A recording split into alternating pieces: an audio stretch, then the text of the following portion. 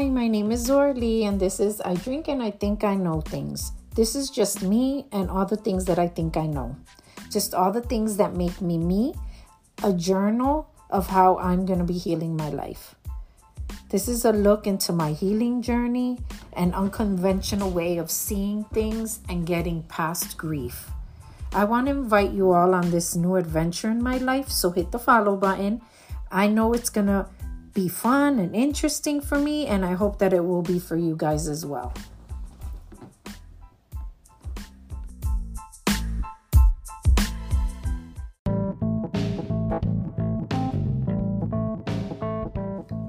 Hi familia, welcome back to I Drink and I Think I Know Things. This is episode 7. I have been on vacation, I have been doing nothing, and it's been great. I get up when I want, take a nap, watch tons of movies. It's just been wonderful. So I'm a little late on recording this week's episode. I have been sticking to my morning routine. It's just been a little longer than the routine will be usually in the future because I haven't had to go to work, so I can sit there and take my time. But let's talk some more about self-care this week.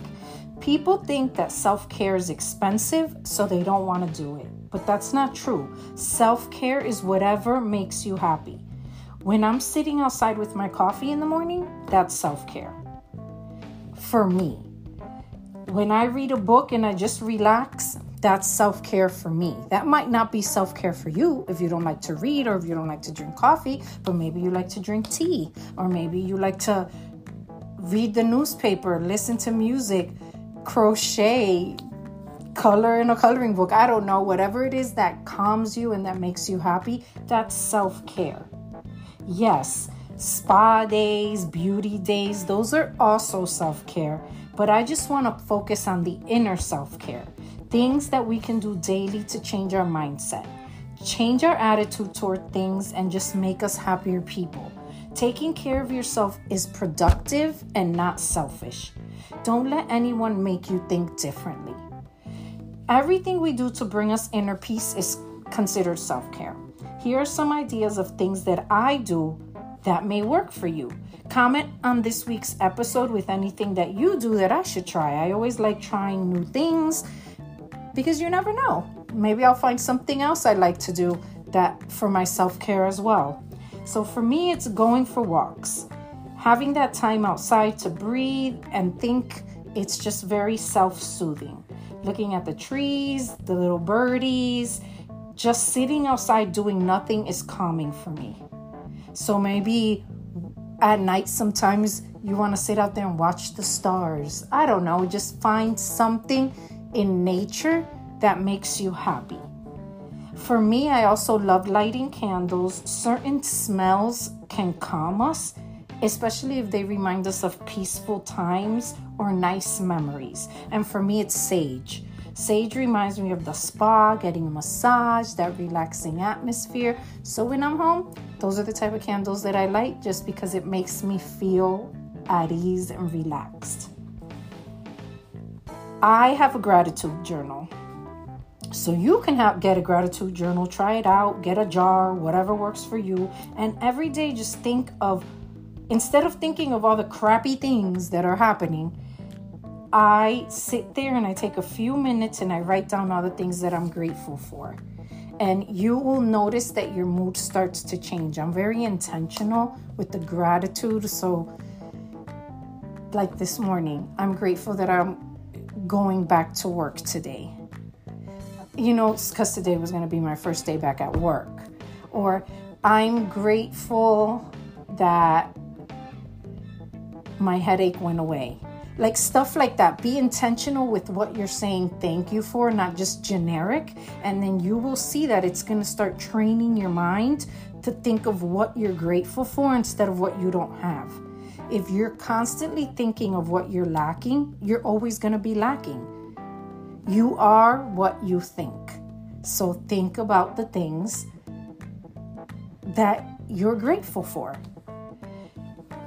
Another thing I am starting to do is saying no.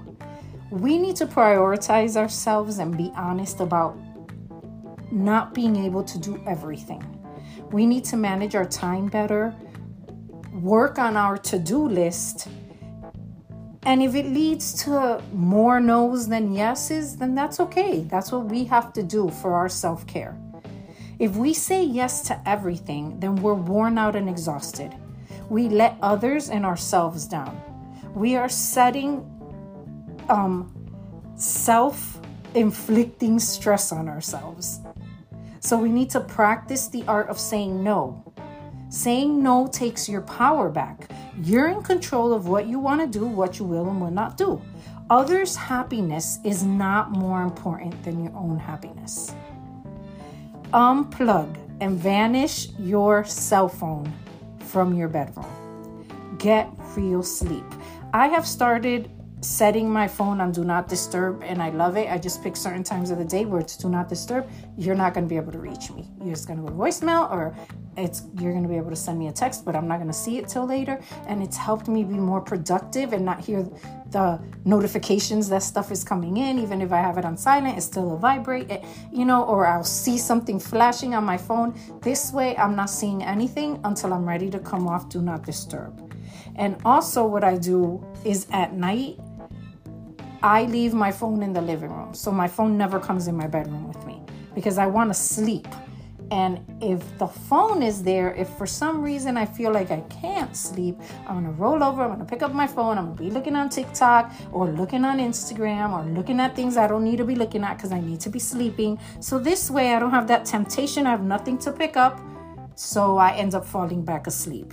I think it just helps clear your mind, and so it's worked for me. Unplugging and the do not disturb. Okay, so how can we show up for everything if we're not even showing up for ourselves? I think that's so important. We need to figure out what our needs are and what our wants are, and then set goals to achieve those. Start by setting small things that you want to achieve. Don't set unrealistic goals that leads you to self-sabotage, because then you're not going to meet the goal. So then you're going to feel bad. You're going to be depressed. You're going to be anxious. So set little goals that you know you're going to reach. You can set little daily goals, and then set weekly goals, and set monthly goals, 6 month, 1 year. Start with little goals to get yourself used to it.